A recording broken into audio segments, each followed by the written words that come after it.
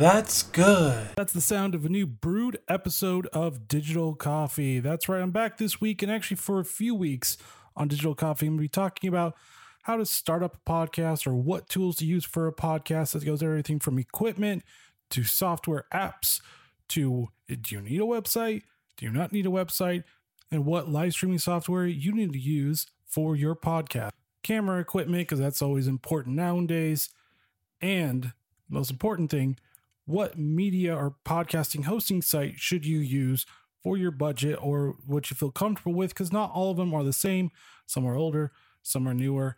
Plus, as always, I'm going to go through a coffee that I am trying this week. And once again, it's Don Francisco. It's going to be the cinnamon hazelnut Keurig cup. And then soon I'm going to be transferring over to cold brew coffee because it's getting summer. It's getting a little bit hot. And that means that you want something cold. And cold brew is one of the best options for cold coffee if you brew it right. Now, you can do iced coffee, but usually iced coffee, you have to have it hot and then it goes cold. And that's not really the best thing. So I'm going to transfer over that and seeing which coffees are the best to do, which ones are not the best to do, because they're all different and we need to know this. It's important. But let's get on with the show. Now, let's talk about the Don Francisco coffee. Now, this is the cinnamon hazelnut Keurig. Now, I've tried Colombian. I've also tried the organic Malayan, and this one is actually really good as well. It actually has a hint of cinnamon and a hint of hazelnut, so it's not overpowering, but it's just enough where you can taste it, and it kind of all blends together in that coffee. Once again, the acidity is very low, which is also always a good thing. You never want high acidity where it feels like it's burning, going down. It's just like drinking Jack Daniels, and you don't want that. So once again, I highly recommend most of what Don Francisco does. They're actually really good at making coffee, and it's actually shown through their Keurig, because usually Keurig is like, it's okay coffee. It's not great coffee. But as always, if you always want great coffee, you gotta spend a little bit more, like probably around $10 to $15 or more. But for just the quick on-the-go coffee, Don Francisco does it really, really well. I've been impressed with all their stuff. They're kind of up there with Wide Awake Coffee Co., which is just as good. Even though Don Francisco doesn't actually use, well, the more green type of netting at the bottom, it's still the plastic Keurig.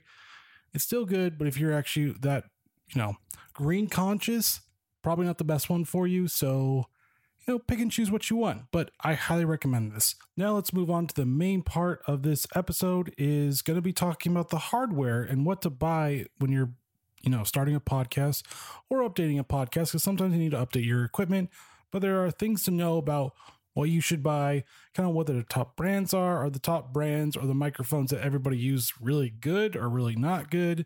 And I'll just kind of give you some rundown, some of them that I've used, some of them that I haven't used, because I haven't used all of them. Unfortunately, I don't have that much money to spend on those types of things, and kind of like what's the fit for your budget, because there's a lot of different mics out there and there's a lot of different prices. There's a lot of different mixers out there with a lot of different prices. There's headphones amps, there's preamps, there's just mixers with sound effects, mixers without sound effects, mixers with USB inputs, mixers without USB inputs. How do you connect those? There's external hard drives, there's DSLR cameras, camcorders, webcams. There is magic arms or friction arms.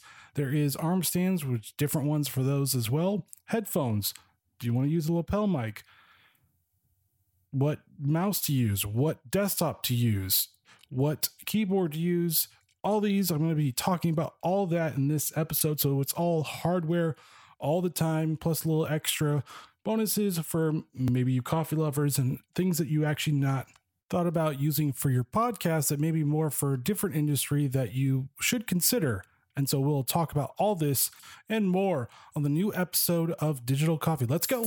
Let's first talk about the microphone, the centerpiece to your podcasting. It is the thing that will help you and sometimes hurt you if you get the wrong type of microphone or if you don't really know how to use it very well. There are a few different types of microphones.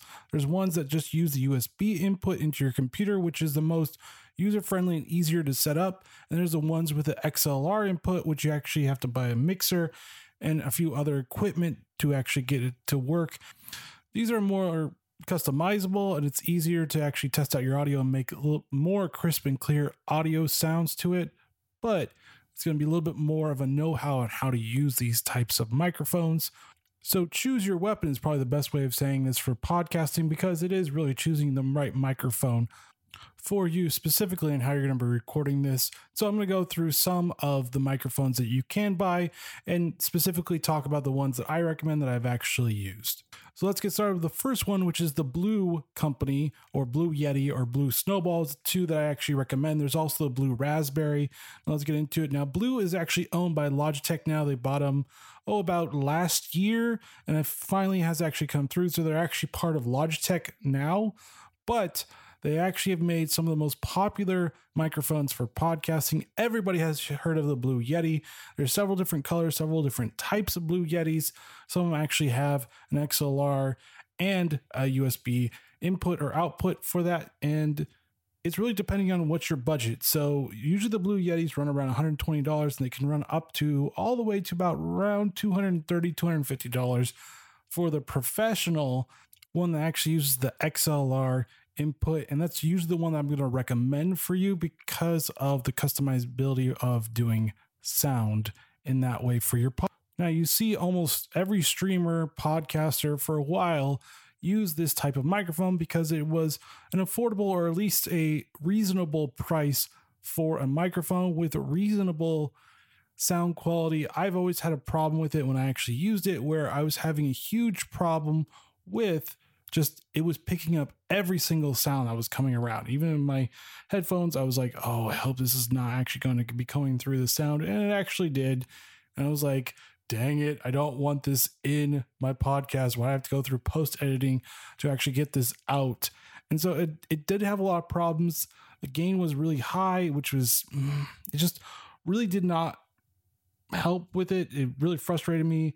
Now, granted, I did do a little bit of some mistakes, like put my desktop right next to where I was recording so you could hear the fan every single time, even though I figured out now that along the way that you just put it in silent mode and so the fan noise goes down, because as you should know with podcasting, every single little sound that you can hear, your microphone could potentially pick it up depending on the price point and what types of tech is in there as well. Now for the Blue Yeti that I used, that was just a USB input. It did have a nice way of just changing the different modes for your podcasting. Has different modes for the microphone, one that's just you, one that's for interviews that will pick up both on both ends of the microphone as well. So there's different inputs for it, and there was actually a gain and a volume for your headphones and just the microphone in general, and it was okay. The sound quality was okay for what you got. It was all around blah, and I kind of wish I had a little bit more out of it, but that's kind of what you pay for. Is still one of the most popular microphones for podcasting and streaming, and it's not a bad option for it, but there are much better options out there for it. There's also the Blue Snowball, which actually is a more affordable option. It's about $40 for this, and it actually is a pretty good mic input for USB. I think it's actually a little bit better quality than the Blue Yeti, even though that one's way more popular, but this one is actually a pretty good alternative if you're still looking for more of a blue type of setup. And then the last one that if you're on the go and you need something portable is the Blue Raspberry. This is a newer one. It's about $250, which I think is really steep for a portable microphone, which I use a different one, which I'll mention later on.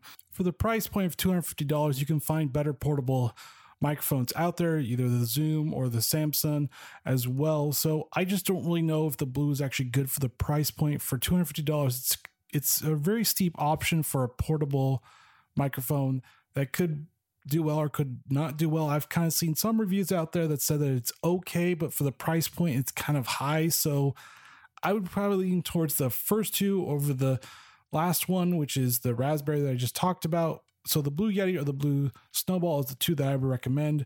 I still would recommend the Snowball over the Yeti, only because the Snowball does have just a better sound quality and it kind of helps with mitigating a lot of the ambient noise around you. So if you're looking for that type of thing that's easier to just hook up and it will just record when you want to, that's probably one of the recommendations, the Snowball over the Yeti. Or if you're going to go for the Yeti, go for the one with the XLR input. It'll have both USB and XLR, which will give you more options. And if you actually want to eventually get into getting a mixer, you don't have to get a whole new microphone for it. The next one is Shure microphones. You probably have seen a lot of these on popular podcasts, and it's well known in the audio microphone space as well. There's kind of two of them that I want to go over. One is around $100. It's a vocal microphone, and the other one's going to be around $400. Now, I recommend if you're going to be starting off to get the $400 one.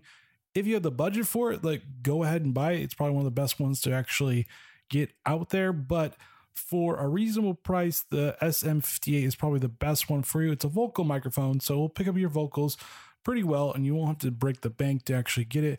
Now, if you're more of a bigger podcast and you actually get some revenue going for your podcast, then the actual $400 one will be the best one for you. It is the SM7B. It is a dynamic microphone. You probably see on the Joe Rogan podcast or any other popular podcasts that do video. It's a really great microphone, and it comes with a stand that kind of hides the cables because cabling can be a little bit more difficult, and you kind of want to keep it all looking professional and flush. And a lot of people actually use this because it's a very nice microphone, but it is really expensive. $400 price tag is a little too much for those starting out, and I wouldn't really recommend you actually using the starting out, but it's something to aspire to on your wish list for Amazon if you actually want to get something that's very nice that will probably last you quite a while, even though ranging from $100 to $200 microphones will last you a while, and they will do you really well as long as you get the right ones. But I at least wanted to put it out there for Shure microphones because they are really good microphones depending on the price point and the bang for your buck. $400 is a little steep, but if you can afford it, might as well go for the gold on that one. Next up is Audio-Technica. Now, this is another company that's been around for a while, and it's been known to actually have some pretty good microphones that are reasonably priced that actually give you the best output for the price. And I've actually been using, and I'm currently using, the AT2035.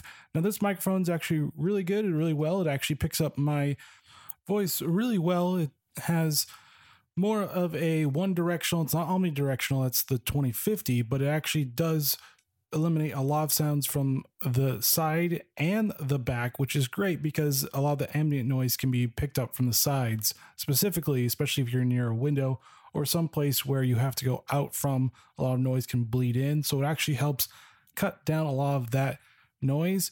And it's just a really great microphone for about $150. Now, there is the AT2020, which is the model before the 2035, and there is the 2050, and this one is the more expensive one, about $230. It has 3 different functions. It has omnidirectional, figure 8, and cardioid, which most microphones for podcasting actually use, so you can set it to which different feature you want. The omnidirectional will actually help you with interviews as well, but it's usually recommended you just get another microphone for interviews because it can be hard and difficult to use one, and there could be some sound bleeding between the two of you, so it's better to actually get a second microphone for that. I recommend the Audio-Technica because it actually is really great company for microphones. It gives you the best bang for your buck, and the 2010 is the de facto for a lot of beginners. It's a nice microphone that is a workhorse, and you can take it along with you as well. Yes, the 2035, you can't really take this with you. It's not really that portable. You could take it with you, but I would recommend not hooking it up. So it's not really the portable type of microphone you really want to use. It's more of a fixture of staying at your desk and actually recording it.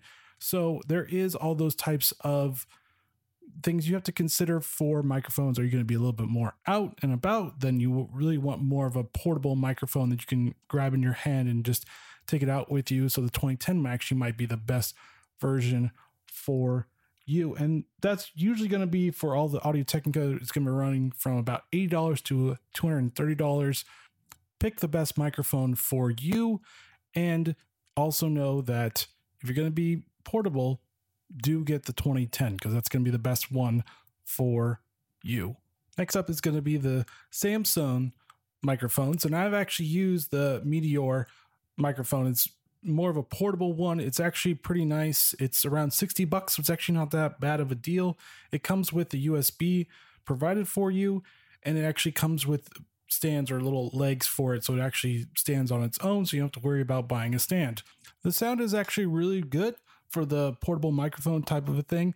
It's a little bit more on the high end than the low bass, so you have to take that in consideration. It's also just really good for portableness. Now, what I do is that if I'm on the road, or if I actually want to record a podcast on the road, I take that with the iPad and I stick it into the iPad and I use one of the apps and I record it that way. And it's a really nice, simple setup to actually use. Interviews, I've used it. It's actually not bad for interviews as well. It can pick up the front and the back sounds. So you have to take that in consideration if you're actually going to use it portably. But I highly recommend that one. They also have a newer version called the G-Track Pro. And this one's a little bit more of a plug and play type of microphone. That's what I usually say for those that actually use a USB input. So it has basically the same setup as what the Blue Yeti does. It has the volume, the gain control, so you can actually figure out how loud you actually want your microphone to be. And it's actually a really good plug and play if you really don't want to mess with different types of levels for your mixer. Now it's going to be a little bit more of a steeper cost. It's going to be around about $150. But like I said before, if you're actually considering Audio Technica 2035, it's around the same price. And I highly recommend it for just on the go podcasting. If you need to be somewhere or you're traveling and you need to do your podcast episode, this is the best one for you. So the Meteora is the one I recommend. The G-Track Pro is the other microphone that it could be good, it could be bad. I haven't actually tried it out, but it's one of the newer ones, and it's a good plug and play type of microphone if you want to go that route. So those are the Samson ones that I actually recommend for people to actually look at and consider. And I will obviously put this all in my show notes so you guys can look at these through Amazon or wherever and see if you actually want to buy them or not.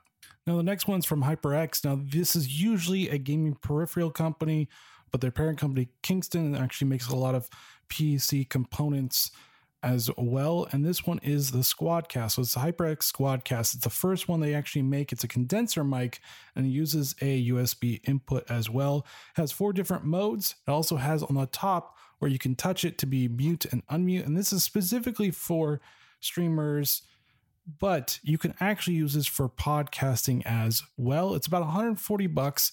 And I usually recommend HyperX headphones because they're one of the best headphones you can actually get for gaming.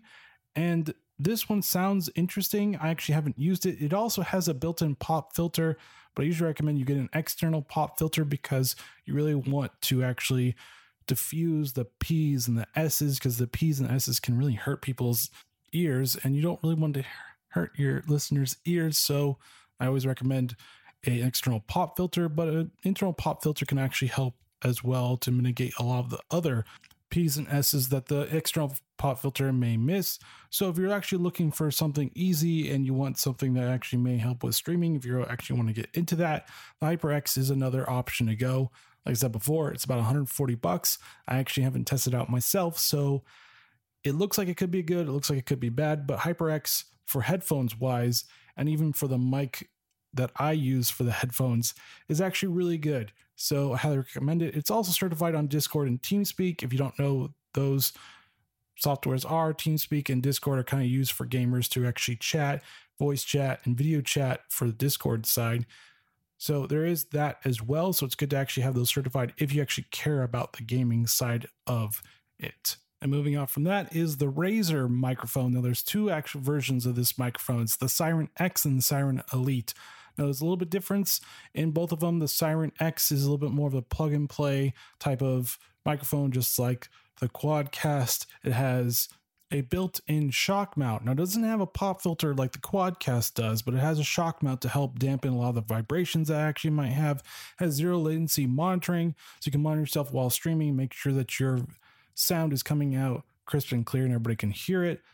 For podcasting, that's not really a big factor, but for a small form factor microphone, this actually could be good for you as well. Now the Elite version, which is a little bit better in the production quality and the build, it also has a built-in high pass filter, which cuts down a lot of low frequency sounds like air conditionings, computer fans, any ambient noise that could be around you that could actually infiltrate your microphone or sound is something that can actually help eliminate or at least bring it down so you don't actually hear it when you're recording. Now, this actually could be good for podcasting, even though it's specifically for streaming. It still could be considered a podcasting microphone.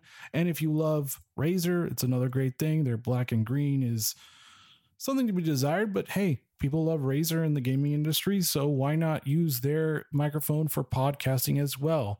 Now, each one of them is a little bit different price. The Siren X is just about a little under $100, and the Elite is going to be around $200 in price. So check it out. I would kind of recommend the more expensive one if you're going to lean towards that way, but it's really up to you. Now, the next microphone is Neewer, Neewer. Now, I've actually used this. It's a $20 microphone, and it's actually not quite bad.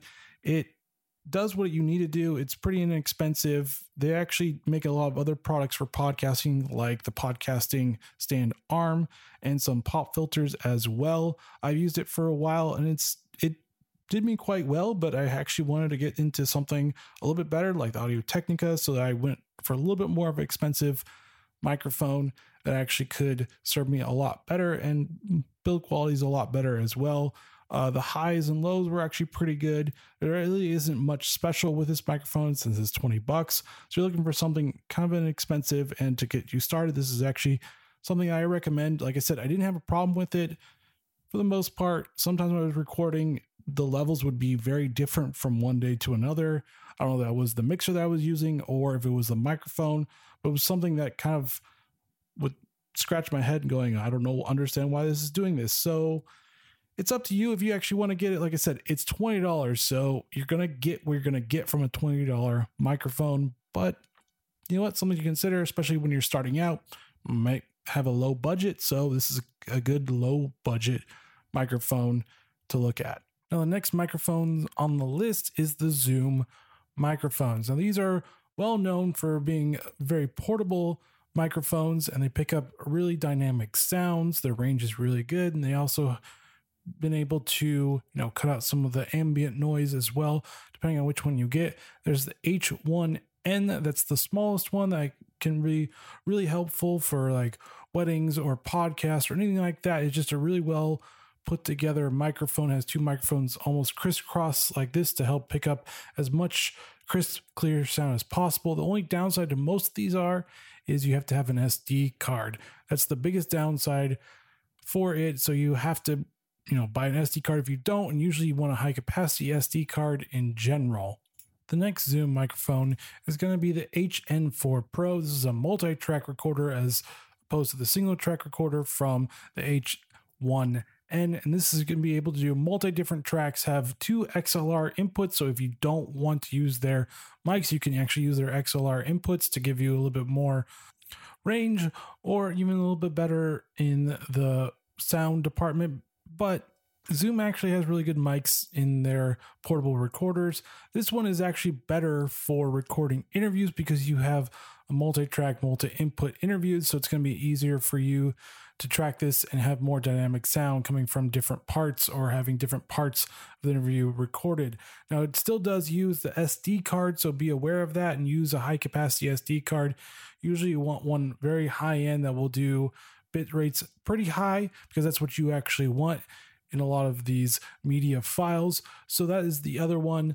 There's usually a plethora of other Zoom ones, but these are the main ones that you should focus on. These two are pretty good depending on what you're going to be using it for. Now, if you're going to be using it for more interviews, I recommend the multi-track one over the single track one, just because it's going to have more dynamic sounds out of it, and you can use microphone inputs to actually separate those two audios as well. The only real downside is that there is no built-in memory, so you have to buy SD cards.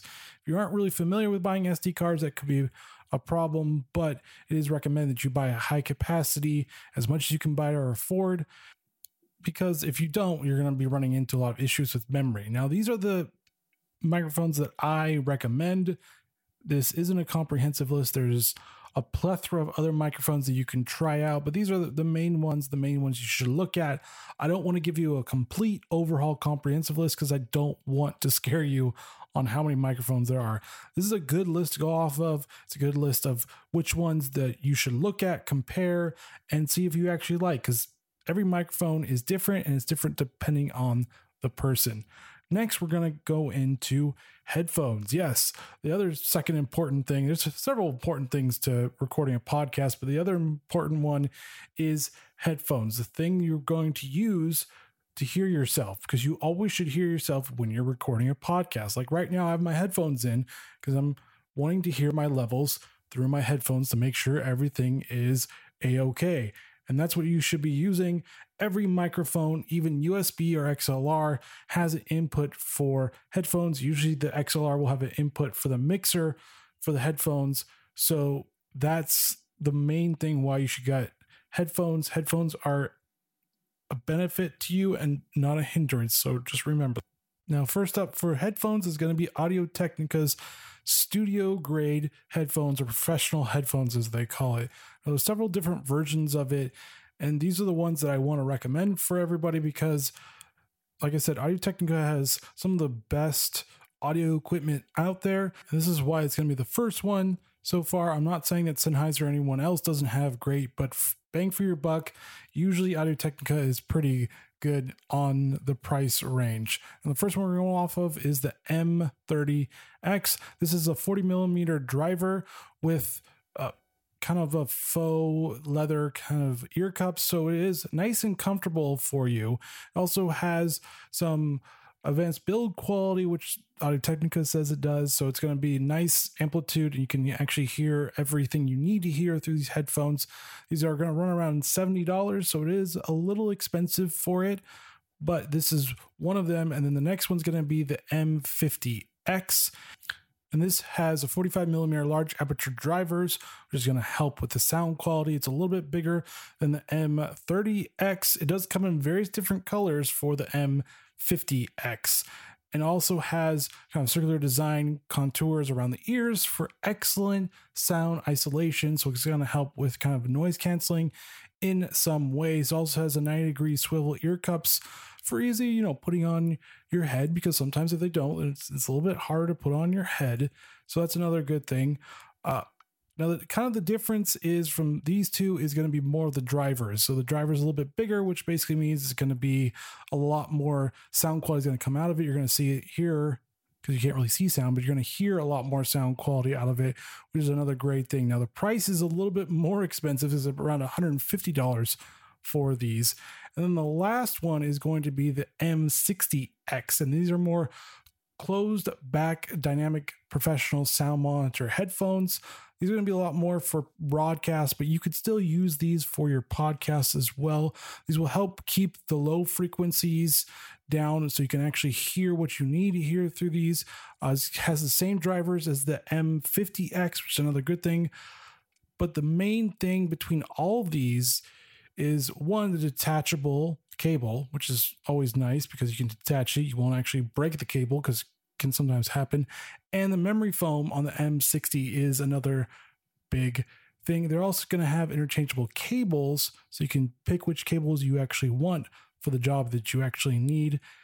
So there's another thing. Now, this one's $200, so it's a $50 more difference between the 50 and the 60. And if price is a thing, I would go to the 30 because the 30 will do just as well as the 50, but the 50 does have a little bit bigger of a driver. So when you're hearing in headphones, drivers do actually matter. And usually the bigger the driver, the more dynamic, the more sounds you pick up, the more you can hear the bass, the more you can hear the trebles, all that other fun stuff that goes on with it. So like I said before, it's depending on your price point. Especially next on my list is Sennheiser. They're one of the best companies for headphones. A lot of people love their headphones because they have the most natural, dynamic sounds coming out of their headphones. They are more expensive than most headphones that you will actually find out there with usually the same features or even the same sounds, but it's Sennheiser. They stand by their quality, and this one is around $100. It is pretty lightweight. It's about 285 grams, which is really, really good. Which makes it really lightweight. They say it's ergonomical design, which, take that with a grain of salt. It also has more natural tones coming out of it. This is to kind of help you see, especially for a podcast, if you're actually sounding really good or really not, because sometimes headphones can be deceitful when you're actually listening to it. You're like, wait, I sound like this, but when you actually do hear it from other headphones, you're like, wait, I sound like this? I'm really confused. So that's another thing that you have to consider. It does have kind of like a imitation of leather. So if you're really, really, really, really caring about what goes on in your ears, memory foam might be the better option, because memory foam is usually softer and it does help with kind of contouring to your ears and your head, all those other fun stuff that goes with it. Now this, like I said before, this runs about $100. So if you're not looking to spend $100 or more headphones wise, then Sennheiser is usually not the one for you, because they will run a lot higher than most other brands. The next one is One Odie, which is actually I've never heard before. So this is a new one for me as well, but it's also another stereo monitor headphones. If you're kind of seeing the trend here, is that you always want to get the stereo monitor headphones. They're usually the better quality. This one has a 50 millimeter speaker unit driver, which, like I said before, always helps with the high dynamic sounds. The basses are going to be more powerful. The vocals are going to be more clear. You're going to hear a lot of different crisp, clear, high tones and notes. You're also going to get the soft cushion ear cups. So they're not really going to be leather or memory foam, but they're still going to be soft. They're still going to wear them for hours and be okay with it. There is going to be kind of the same material on the top to help you with your head as well. There's also noise cancellation for it, or noise isolation as it calls. So it's going to help with kind of the ambient noise around you. You're not going to be able to hear it as much, which is always a good thing. You're also going to have dual duty cables, so you can put one cable in one thing, one cable in another thing. So if you love to hear two different sounds at the same time, you can actually do that, one on the left, one on the right. So I guess that's a good thing. I think it might help for more DJing, to make sure that all the sound and mixing goes into something simultaneously really well. But I don't really see this really working for podcasting unless you're doing interviews and you really want to hear the interviewer at the same time. So this is kind of an interesting way of looking at it. If you want to do more interviews, this actually could be good for you hearing what your interview is actually talking about in one ear and hearing yourself in the other ear, because you should always be listening to your podcast while you're recording it. Now, that being said, it is a little bit more for the millimeter for the driver, which is always a good thing. And it's actually pretty inexpensive. It's about $33, which actually is not bad. So this is more of the budget that I was talking about. If you're looking for a really good budget headphones, One ODI, I think that's how you say it. I'm going to put all this stuff in the show notes, but One ODI is the one you should be looking at for good sound quality, but affordable price. Next up is AKG and their headphones for studio quality as well. Now, I've used some AKG headphones. I actually got one with my Note 9, and it is actually really good. It did noise cancel a lot of things. It did have a really good tone to it when I'm listening or watching movies. So that's the plus side of it. Now, these ones, they're actually not that expensive, but they are a little expensive, around $60 for it. It doesn't really tell me the driver that's behind it, so it's another thing that could be, I don't really know if I should or shouldn't get it. There's a 3 millimeter replaceable cable, which is a plus side. It's semi-open, and these are specifically for DJing or podcasting or broadcasting as well. Now, my little concern about it is that the driver isn't really mentioned anywhere, which is another negative thing, because you really want to know what type of millimeter driver is in your headphones. But AKG, as one headphones that I've tried out, is really good. The highs and the mids and the bass all really come together in a nice, well-balanced, but not too overpowering bass way, which is always good, because I don't really want the bass overpowering me, but I want the treble or the mids kind of overpowering the bass. I kind of want it all smooth and just together, because that's what makes it really, really good. But these are ones that you should look at if you're looking for something a little unique in the design of it, but also just looking for not cheap, but not really, really expensive headphones. Next up is Marshall. If you don't know Marshall's pretty well known in more of the music side of the industry with their amps for guitars and electric guitars. They're pretty good. They're usually pretty good. They've kind of gone more into more of the consumer side of it with stereos, boomboxes, and headphones. And these headphones are monitor headphones as well. They have a detachable cable and a 40 millimeter handmade driver, which is kind of weird to say because I don't know anybody that actually makes their drivers by hand, but apparently Marshall does make their drivers by hand. But if it's one that you want to know is well known in the music industry, this is the one for it. Now they have a custom FTF filter system. These are basically inserts that Marshall creates that kind of filter out the treble, which is, I guess, a fancy way of helping the treble not be so loud and kind of filtering between the treble, the mids, and the bass. So if you want something like that where you have to replace a bunch of things, you can go with it. Usually Marshall, when they make these types of things, they're actually really good. So it's not a terrible idea to actually get it, but you're probably going to run around probably $100 for these things, or even more, towards the 150 range for these. So like I said, if I was leaning towards it personally, I probably would get the Audio-Technica over the Marshall, but the Marshalls are always good. And if you kind of want a really good vintage-ish style, or a Marshall style, which is kind of looks like kind of like a leather-ish on the sides of it, this is the one for it. It's something to consider, but like I said before, a 40 millimeter driver isn't the biggest, and for $150, it's kind of a high range for a 40 millimeter driver. Even if it is handmade or not, you can get a bigger driver from Audio-Technica for roughly around the same price, or actually a little bit bigger, because the 50X has a 45 millimeter driver. So it's depending, bang for your buck. It seems like Audio-Technica might be the best way of doing it, but if you like style and kind of more handmade things, Marshall's the best one for you. Now the next ones are going to be a little unorthodox, but they're going to be the HyperX headphones or headsets. They're usually made for gamers, but I've noticed that HyperX does make really good quality headphones, and they can be inexpensive.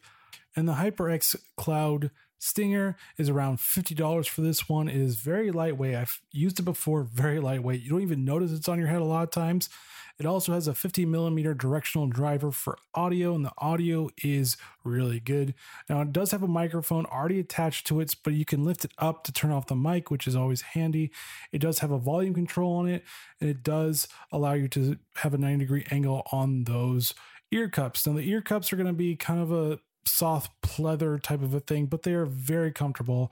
I've used them for hours upon hours. They say memory foam. I guess you could call it memory foam if you want to. I can't really, talk about that because I don't, to my feeling, it kind of felt like leather, but they claim it's memory foam. So let's go with that. But it is a good thing, and they do really work really well as your headphones. Like I said, $50 is actually not a bad price for these. Now, the next ones are going to be the wireless ones that I'm actually currently using, and they last up to 30 hours for wireless. They also do have a detachable cable for audio, so you can put it into your mixer if you want, or your microphone in general. It does have a detachable mic, which is a little bit more of a benefit. Now, these usually around $160, but they're $120 right now on Amazon. And once again, it does have that 50 millimeter driver, and the sound quality is superb to me. I hear just about every single thing that's going on when I'm playing games or listening to somebody. It comes out crisp and clear.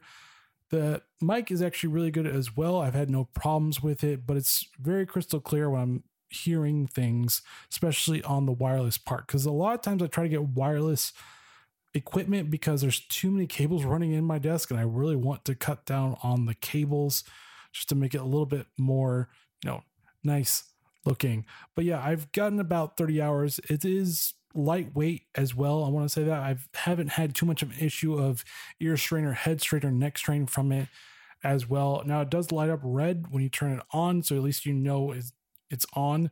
There is a volume control on it as well, which is another great thing for it. It is certified by TeamSpeak and Discord for the microphone, and compatible with Skype if you want to use that mic instead. I don't really prefer that you use it specifically, but the headphones and the sound quality in general is one of the best, and I highly recommend it if you're looking for something that's going to be both for gaming and for podcasting at the same time.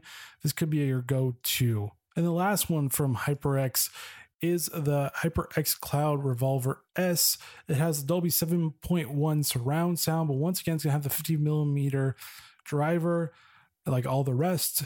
It does have more of a steel frame than the other plastic frames as well. It's going to have the memory foam because memory foam does usually feel better. It usually helps with the strain on everything else that you're doing, especially if you're wearing these for hours, like I am on podcasts sometimes when I'm recording and or mixing. When I'm mixing my actual podcast together and make it sound really as best I can.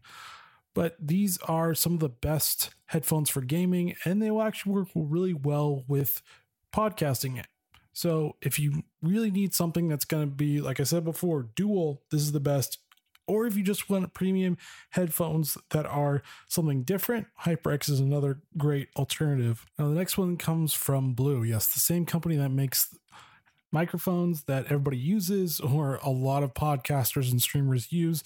They also have one headphone that's actually really expensive. It's about $400 for this thing, but they have its own pre-built amp, which they claim is for true high fidelity sound on any device.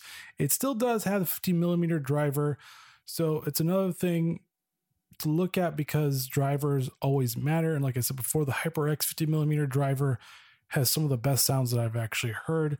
Now they say that it has sealed over ear designs for immersive isolation. So this is probably to help with sound, ambient sounds around you. So it isolates those sounds so you can hear what you're hearing, which is always good for podcasting and also playing games or listening to music.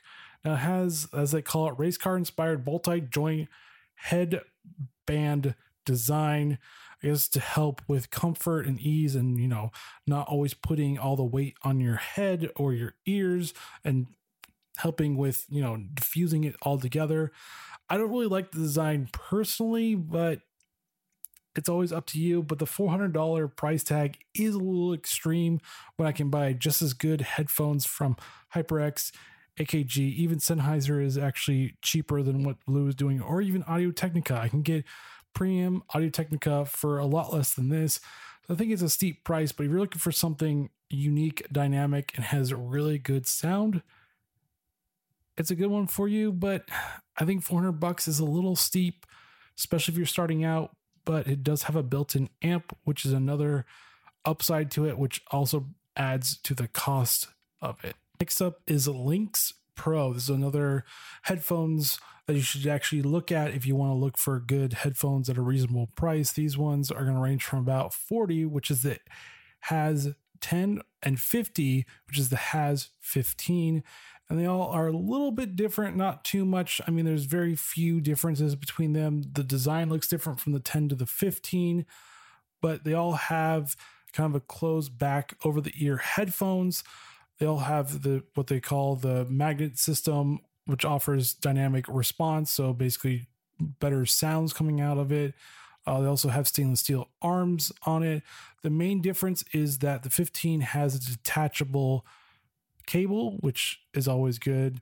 Also, it actually shows that the 15 has a 45mm driver, which the other one does not say at all, which is another kind of, you might want to actually spend the extra $10 to get that actual driver, because if it doesn't really say the driver, sometimes it's not really that great of a driver if they aren't mentioning it at all. It's kind of a marketing thing. If you don't have a great driver, you just don't mention it.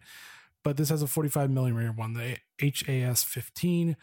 Out of the two, I would say just, spend the extra $10 to get the $50 one. It kind of gives you a little bit more of a dynamic range in sound. And I think it actually looks better, to be honest with you. Plus the detachable cables is always a nice plus. But it's up to you. This one also comes with a carrying pouch. So if you travel with this, you can. It's if you're, traveling to go to an interview, that's also a great thing. But the Lynx Pro is another good thing to look out for because of the price of it. $40 to $50 is not a bad price for headphones. Like I said, the blue one's $400, and it's probably the most expensive one I'll put on my list because you got to have those different price points. But I usually like to look at the more affordable ones that you can get the best sound quality out of. And mostly the ones on the list are the, mid-range prices that give you the best sounds. Next are mixers, and these are still one of the most important part of your podcast if you're going to go the XLR route. Now, I usually recommend the XLR route because you get a little bit more of control over how you sound over just USB controls. USB controls are great, but they give you very limiting control over how you sound, and this one gives you a lot more versatility in that.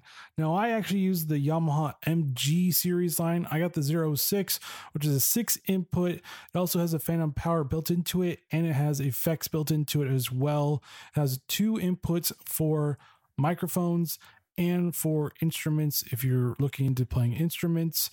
It does not have a USB, as I found out mistakenly looking for a USB mixer, which was an unfortunate mistake, but I will gladly, take those mistakes and give it to you guys to make sure when you're buying it, it has a USB input. Now, the MG10 does have the USB input and all the same features that the 06 has, just 10 inputs instead of 6 inputs. Is a little bit bigger, so if you're kind of sparse on desk space, you might want to go for the 6, but also remember, if you're going to go for the 6, you got to find a way to put the mixer into your computer, and the mixer cannot do it by itself. Now, there's a better one if you're looking for the USB, and that type of easy one with a smaller confined size was the Behringer Q80. Now, they call it a premium, but I'll take that with a grain of salt, but it allows you to do about the same things the Yamaha does, but it gives you a USB input, which basically cuts down on the rest of it. Now, I will say that this doesn't actually have instrument inputs at all for this one, so you're out of luck on that. It just gives you more inputs for headphones and stereo outputs in general. It does have all the other gains, feeds, bass, treble, all those other lows and highs and all those other fun stuff in the XLR connectors. So there is that, but the main thing about this one is that it does give you the USB input, and I think that's actually really great because, like I said, I have to have another thing just to put it into my computer, and that's a positive in my book in general. But I love my Yamaha. I will not say I don't love it. I actually really do like my Yamaha. It's a great little engine that can, and it has a lot of good things that I need, especially for the phantom power built into it. That's another thing I don't have to actually buy and set up. So there are pros and cons to both of them, and this is actually a really great setup for me as of right now. Now, the cost of the Yamaha is going to be for the 06 or the 6 input, $125, and the 10 is going to be about $200 for those units. Now, the Behringer is about $120, but it's actually on sale right now for $90. So it's about the same price as the Yamaha. So it's pretty price competitive. It's just depending on what you like the most. I would prefer the Yamaha because they're a little bit more well known, but the Behringer is just as good. If you think you can like that one, it is a little bit different design, not too much, but a little bit different. I just think the Yamaha has a little bit more versatility, plus with their premium effects and drivers part of it, it just sounds a lot better to me. And this is a very personal opinion, so take that with a grain of salt. Next up is the Mackie Mix 8. This is an 8 input mixer. This does not have a USB port, so you're going to have to get something else. It does have a 2 mic, 2 line input for what they call studio level audio quality. It does have EQ controls, 3-band EQ controls as well. So it actually helps with, getting a little bit more of that clean, pristine podcasting sound that you want to. It also has one auxiliary send with stereo 1/4 inch returns. So if you need that to, put it into a headphone amp, that's a good way of doing it as well. Now, like I said, this doesn't have the phantom power, but this does have EQ. This is very slim, so it's going to be a little bit slimmer than the Yamaha, but the Yamaha has a little bit more features than it. So it's always going to be depending on what you want. If you want a slim design, Mackie's for you. If you want more USB, then Yamaha or Behringer is going to be the other one for you as well. So it all depending on what you want. Mackie is another great one to actually get. This is more of an 8-channel mix than the 610 or the other 6 one from Behringer as well. This roughly runs around about $100. It's a little bit cheaper than the Yamaha and the Behringer, but there is some things lacking from it. So like I said, if you're looking for a budget, this is not a bad one to go to. I would still recommend more of the Yamaha side of it because of just the extra features and kind of the sound drivers, and also the other dynamic range and EQs that they actually deliver is a little bit more than this one. But they're both really good overall. Cannot complain with either one. It's just whichever you prefer, and I prefer the Yamaha specifically. Next on the list that you should actually at least look and research or try out, or at least look at Amazon, is the Focusrite Scarlett 2i2 or the 2i4. Then these are the 2-input mic, and these are usually pretty much what everybody recommends, especially right out of the gate. These aren't actually bad. They have knobs for gains on microphones, which to me is okay because you can get some gains, but it doesn't really have that level of sophistication on the actual hardware. It's going to be more for the software side of it. These aren't terrible. I mean, everybody is loving these things, and I totally agree that this actually look really great. These have super low round tip latencies for use in your plugin in real time without the need for DPS, which is another good thing, because the less you need for latency and the less you need for redundancies in your sound, the better it is. But I mean, just from looking at it, the unfortunate part is that there isn't really too much of control inputs on the actual unit itself. I'm not saying this is a terrible unit, but it's one of them, I think, detractors for me, but it does have a USB input.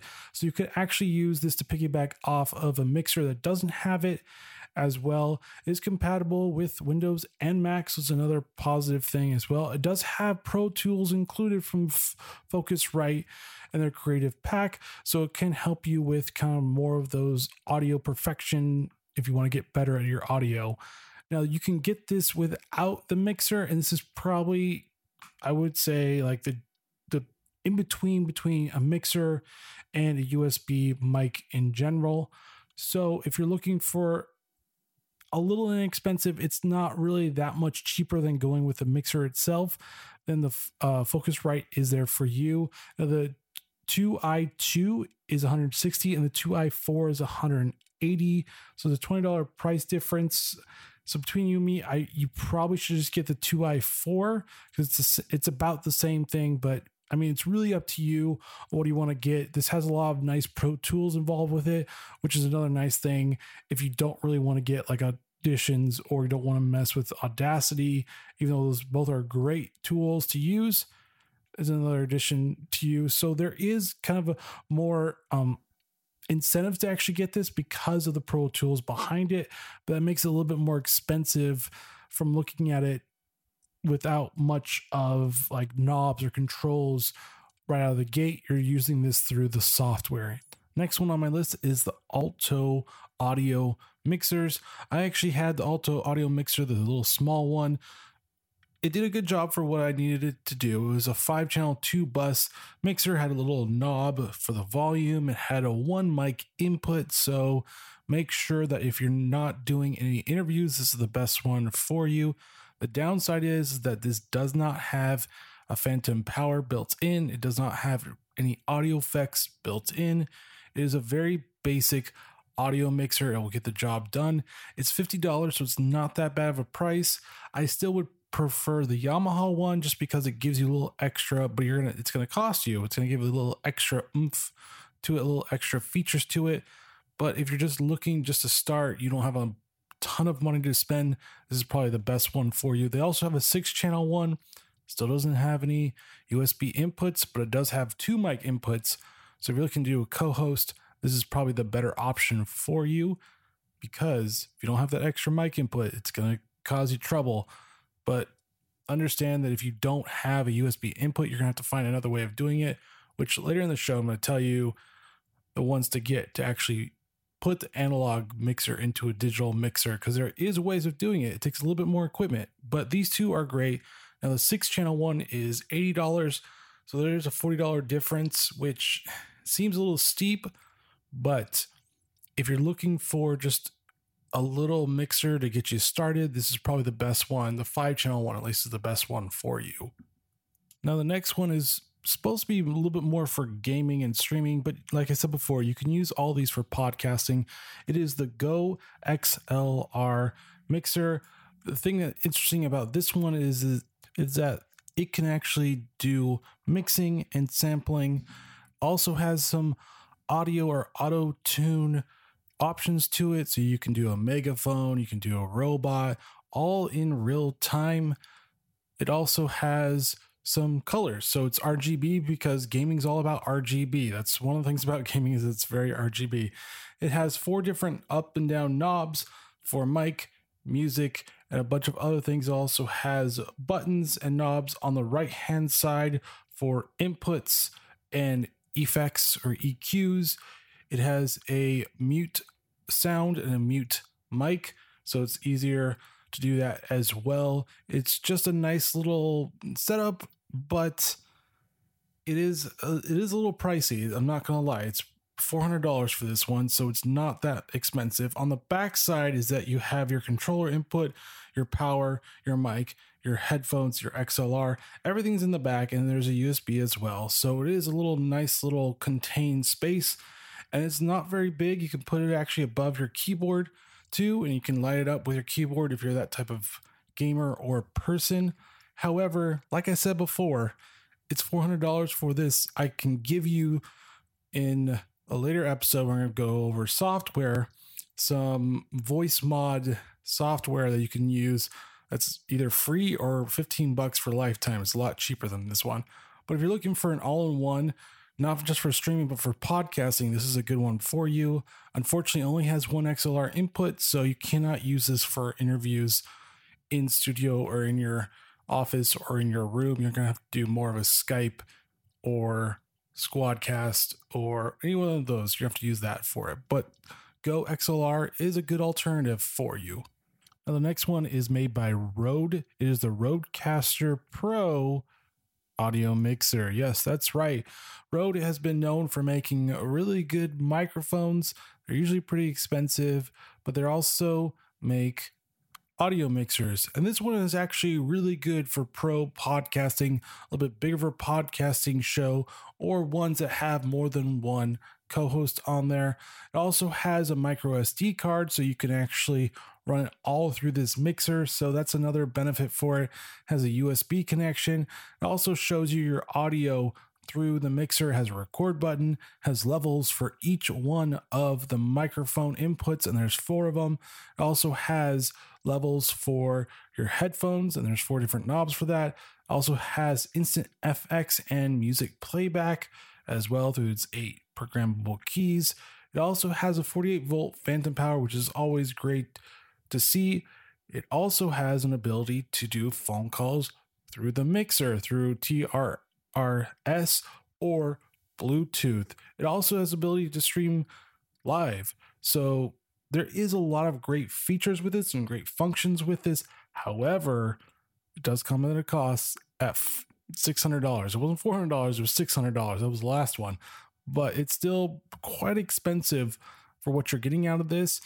And the only thing I can see that people actually using this for is if you're a big show or you're really focusing on going live, but there are other ways and cheaper ways of going live.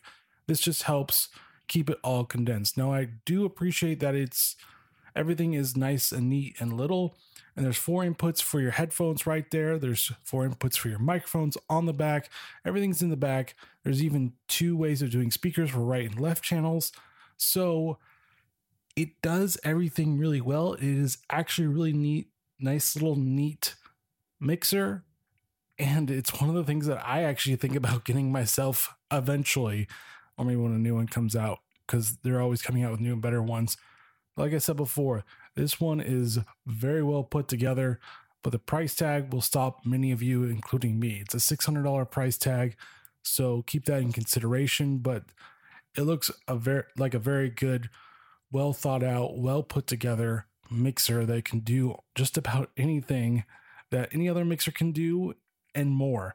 So check it out. I have everything in my lists for Amazon, so you can check it out and see if this is something that is worth it for you. Next on my list is more for people that need a little extra equipment for their mixer. So I actually use the Pyle It's basically a headphone amplifier. It has 4 different inputs for headphones. So this is in case you have, well, someone like a co-host or more than one co-host there. You can actually have different inputs for their levels. They can actually hear it. There's 4 different inputs and 4 different knobs to control the levels on each one of the headphones, so everybody can hear themselves nicely and cleanly. It's actually very inexpensive. It's about $21, so it's actually not bad, and actually does quite well for me.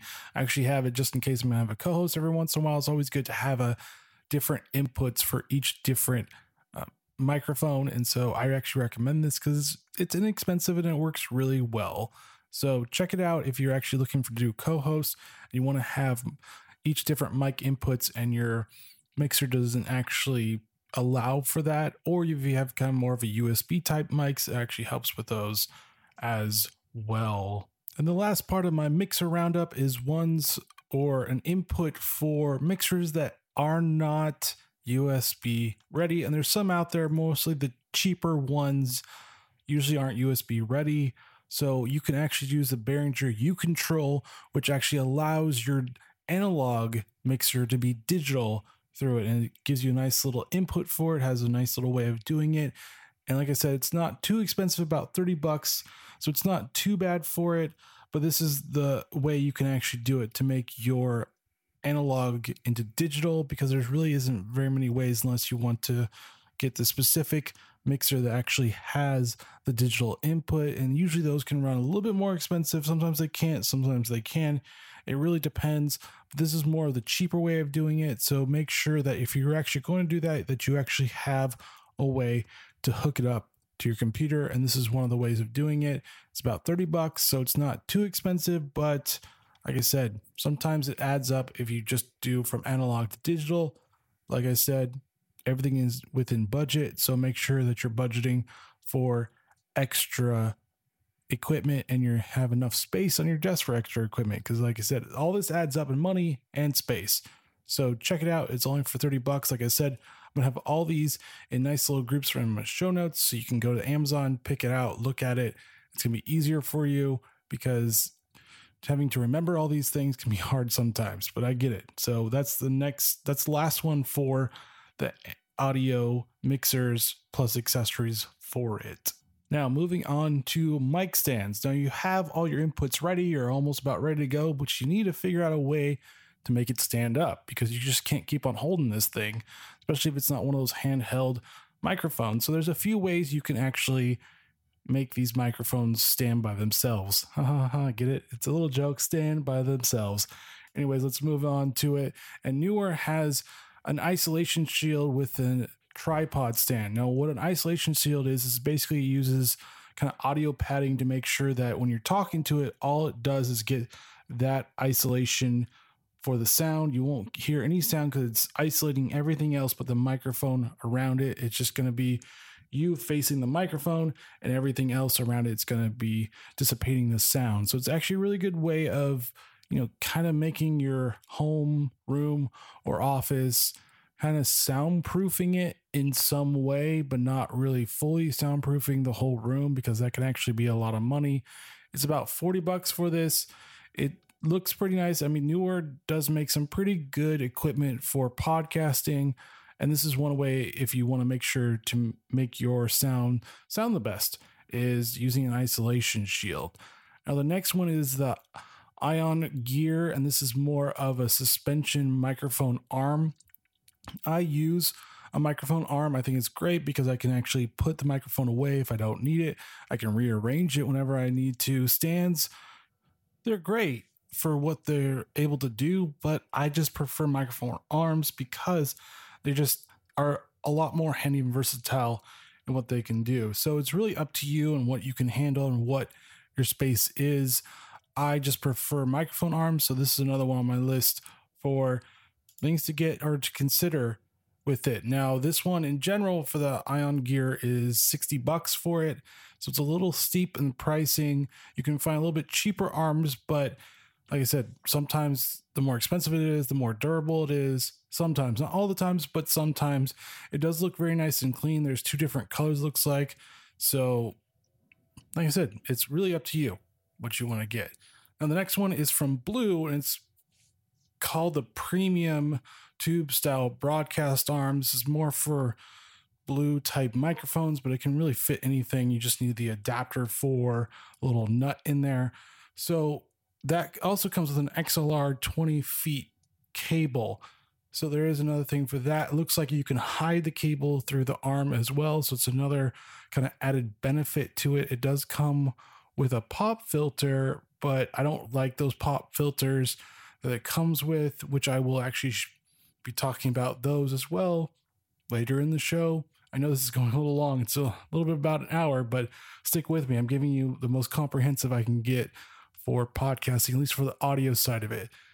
And then we're going to go on for other ones next week. But this one is about $115 for this one.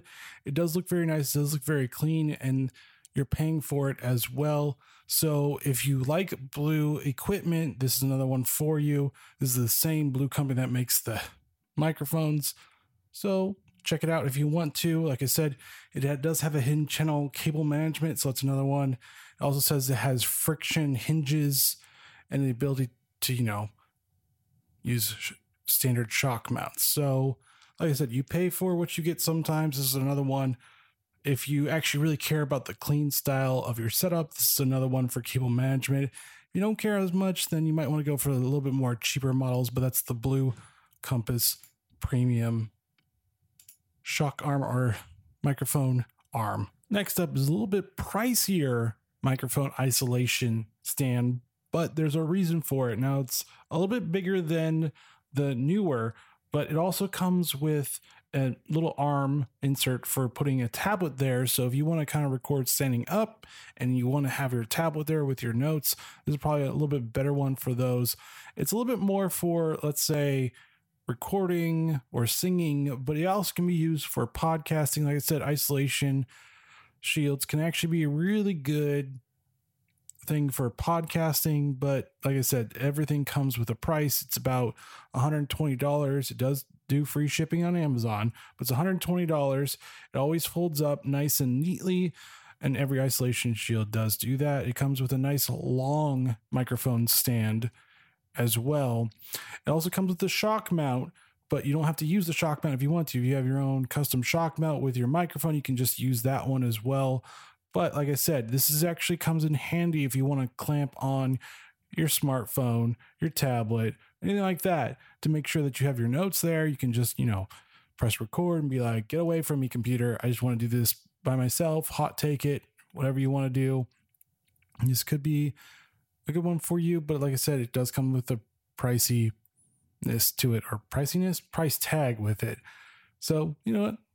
If you need a isolation shield, that's a great one for you.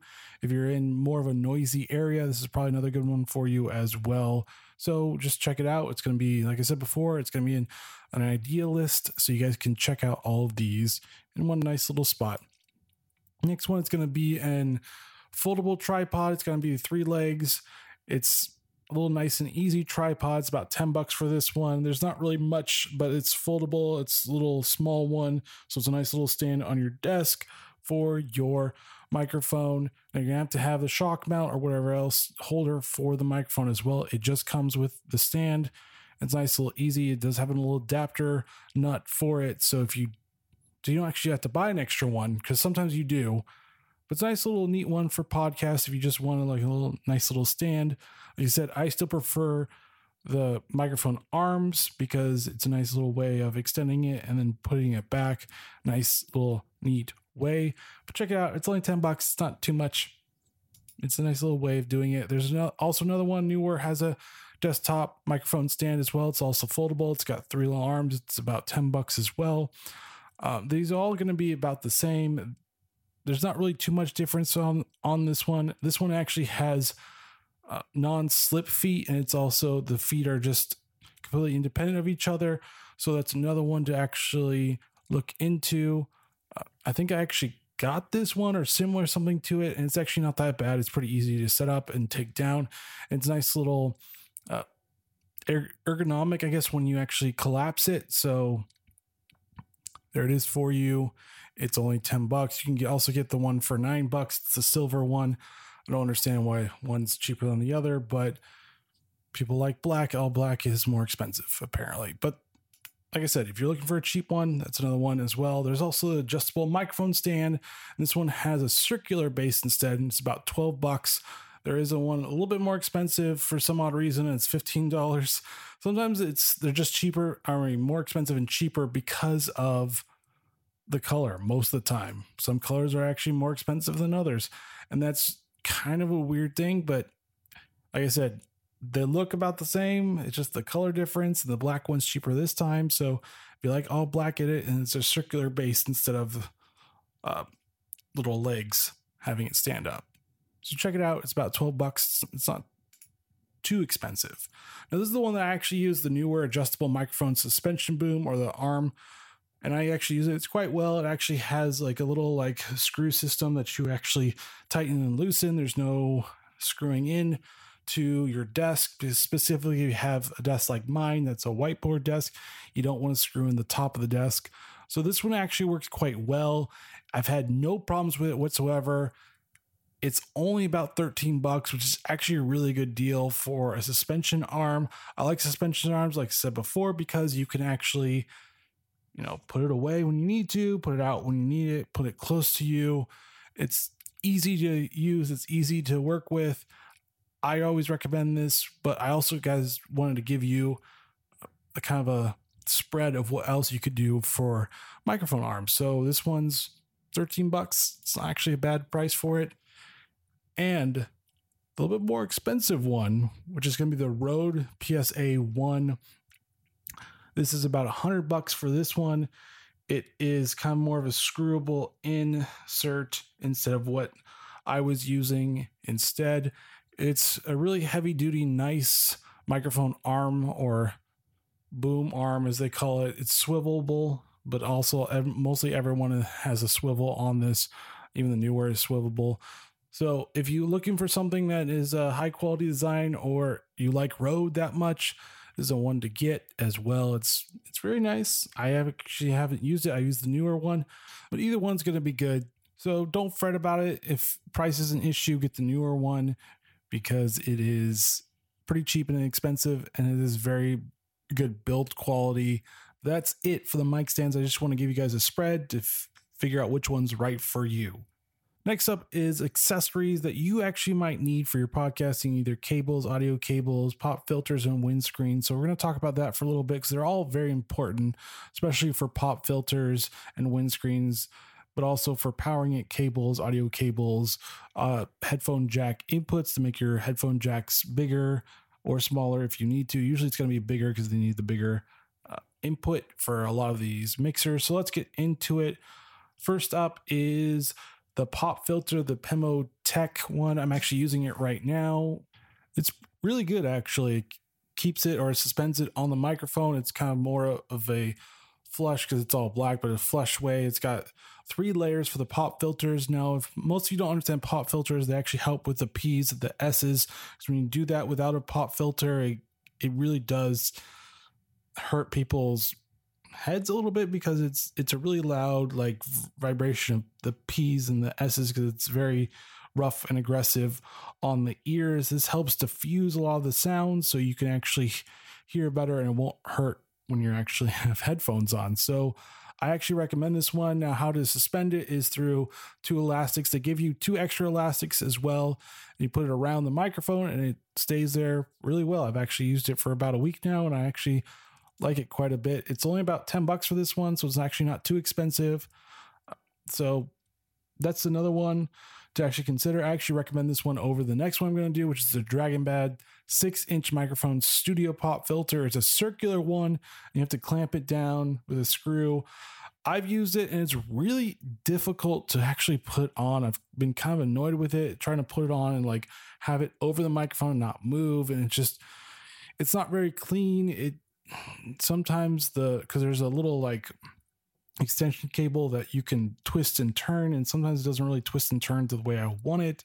So it got me really frustrated, but it does help with the P's, the B's, the S's sounds. Now it's about $15. So I would actually get the other pop filter because it's cheaper, but if you actually prefer that one where you can actually move it around and have a little bit more versatility, this is the one for you. Also, the other pop filter is the Audio Phoenix or Audio Phoenix. It's about $20. It's a double layer pop filter. So it's going to be a little bit more expensive, but like I said, I don't like the circular ones because they're very annoying to actually try to put into place. That's kind of my problems with a lot of these. But like I said, I want to give you guys an option to figure out which one's the best one for you. But I actually recommend the more, curved rectangular one that goes around your microphone and stays in place, and I don't have to keep on moving the little extension cable thing to try to get it to actually work.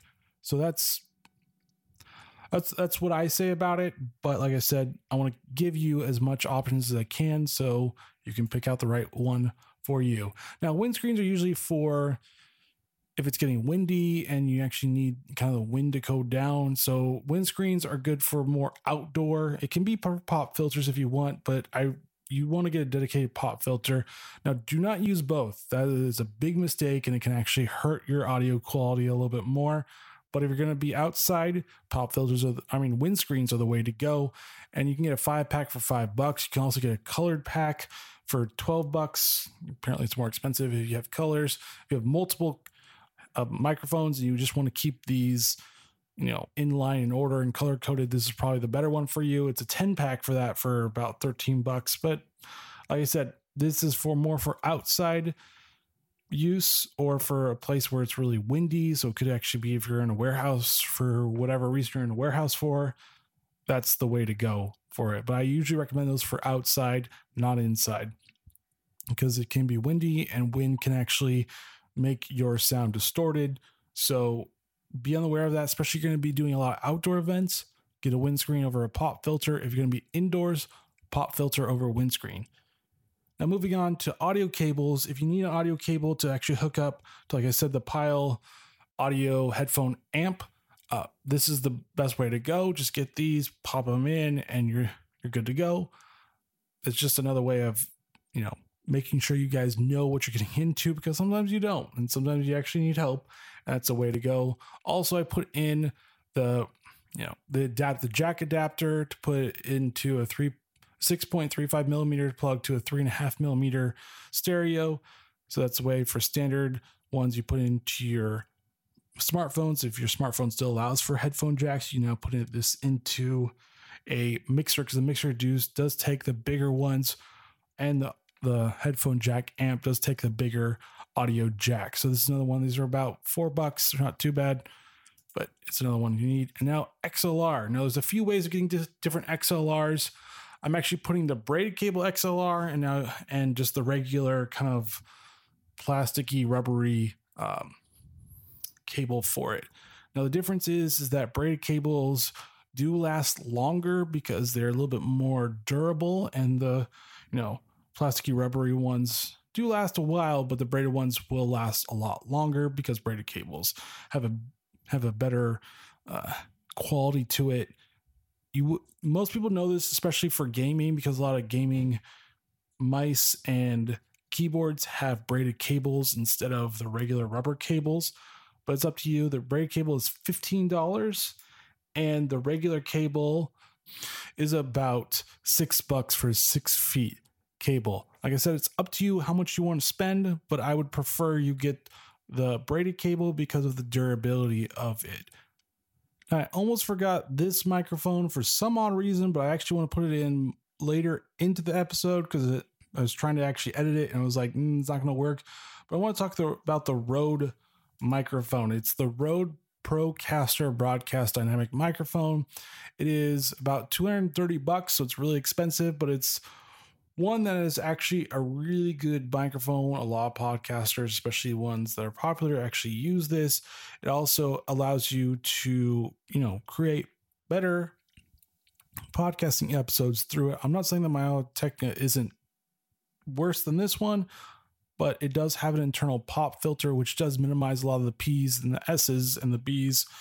So there's another one. Even if you have an internal pop filter, do get an external pop filter. It does help with that. So there is a lot of different ways of minimizing a lot of those P's and S's. It also has a high dynamic output and also helps with the frequency and making sure that your voice sounds the best through the microphone. But you're going to pay a little bit for it. So it's about $230 for this. It's very nice. It's a very nice microphone, and internal pop filter does actually help with, making sure that your podcast doesn't hurt the ears, because the ears can hurt with the P's and the S's, like I said before. Now, it uses an all metal construction, so it's a very high quality, durable construction as well. And it's something to consider if you have the budget for it. Now, like I said, you can get a $150 one like I did, and it sounds just as good as the Procaster, but the Procaster does have a little bit more features than my Audio-Technica does. So it's really up to you on what microphone.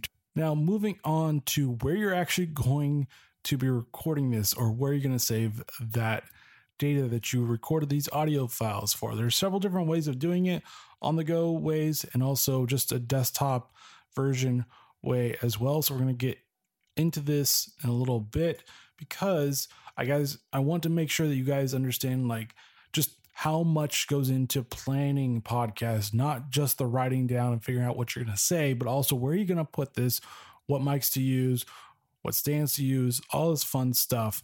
So let's get into it. For those Android users, I kind of recommend the Galaxy Tab S5e, It's a 64-bit one. Samsung's usually one of the best or premier Android makers out there. Yes, they do make Android phones and tablets as well. It's a very low profile one. You can use different audio apps for this as well, which I'm going to get into in another episode, but it's one I recommend for your Android users, because I don't want to leave you guys out. I am an Android user for my phone. I have a Samsung Note 9, so I understand. I need to give you options, because not everybody loves Apple. I have no complaints about Apple, really. They're fine for what they do, but this is an alternative for it. Next one is going to be iPads. I recommend either getting an iPad Pro, the new one. The reason why is because if you actually have USB-C inputs, the new iPad Pro does have that as well. So you can actually use only one input for all of it. Now, there is different versions of this.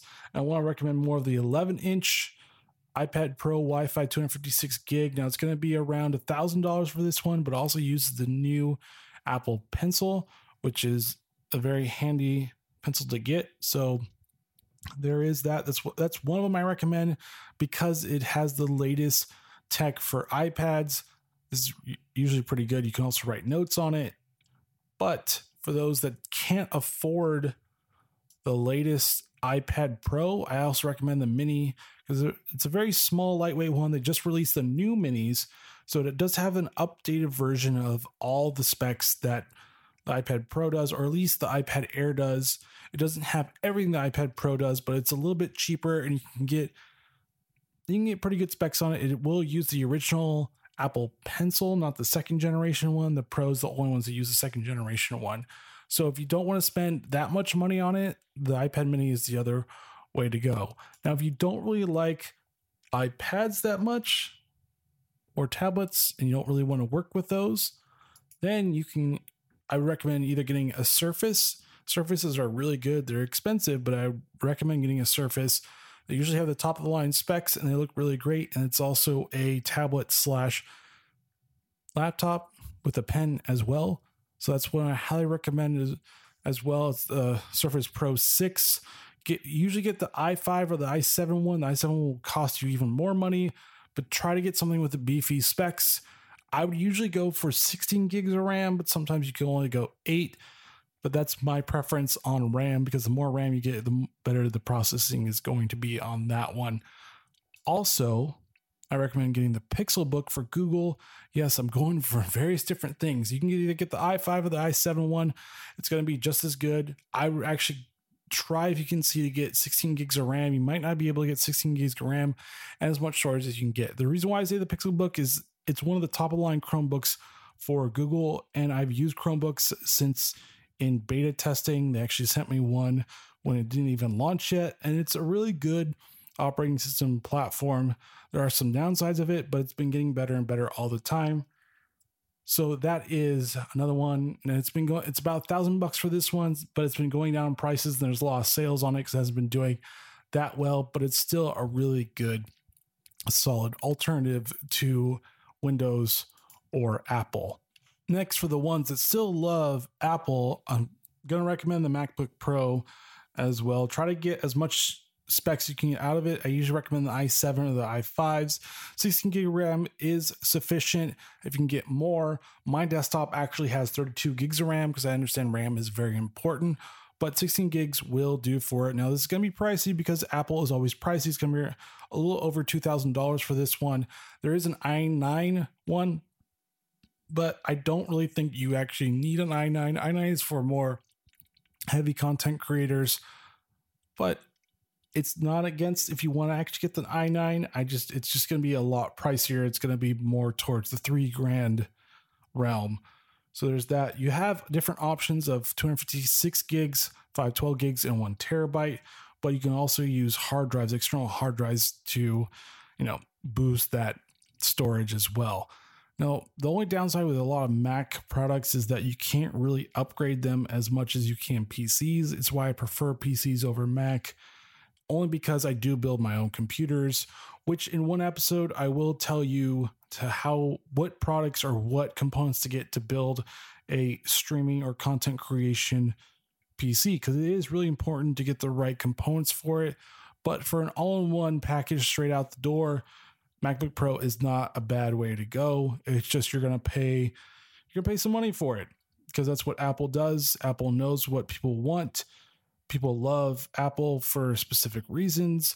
I am usually pretty neutral, leaning more towards Windows and Android because I've used those, and I I actually really do like the flexibility that those have, but nothing against Apple because they do make really great products.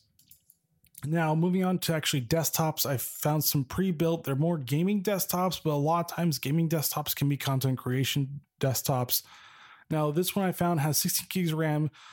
Hard drive is 2 terabytes. It's Windows 10. It's got the NVIDIA GTX 1060. It's not the newest graphics card, but it will do for what you need. And so that's the one. It is one that's already pre-built. They said it's for VR, but you don't really need to care about VR because most modern PCs are built for quote unquote VR. I really hate those little taglines because it's not really true that some aren't and some are. There is a Dell one that I actually recommend. It's got the 8th generation i7 8700. I will note that the 8700 i7 does run very hot. When I worked for a PC component company, I tested some of their coolers, and it was just hard to keep cool on full load, but it is a very good, in the most part, it's good.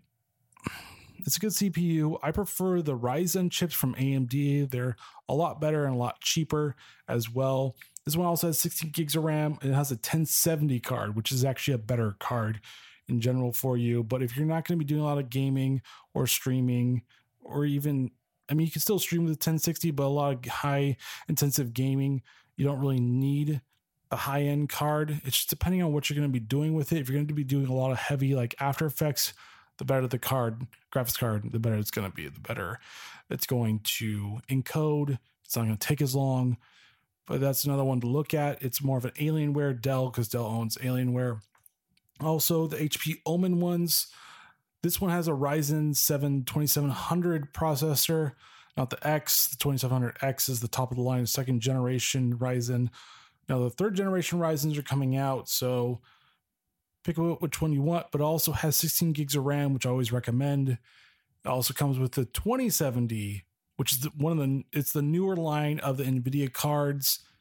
So there's that as well. Usually the newer line of NVIDIA cards are always better, but like I said, I have a 1080, so I'm gonna wait another generation until I consider getting a new graphics card, because you don't need to buy a graphics card every single generation that comes out, because it's really not that much of a performance boost usually. Now, next is going to be hard drives. Now, not only do you have hard drives in your computers, but you can actually buy external hard drives and portable hard drives. For the portable side of it, I recommend the Rugged portable hard drive. It actually is a 4 terabyte one, but you can get a 1 terabyte to about 500 gigs. The more space, the better. You can also have the difference between USB 3.0, USB-C, Thunderbolt, USB-C.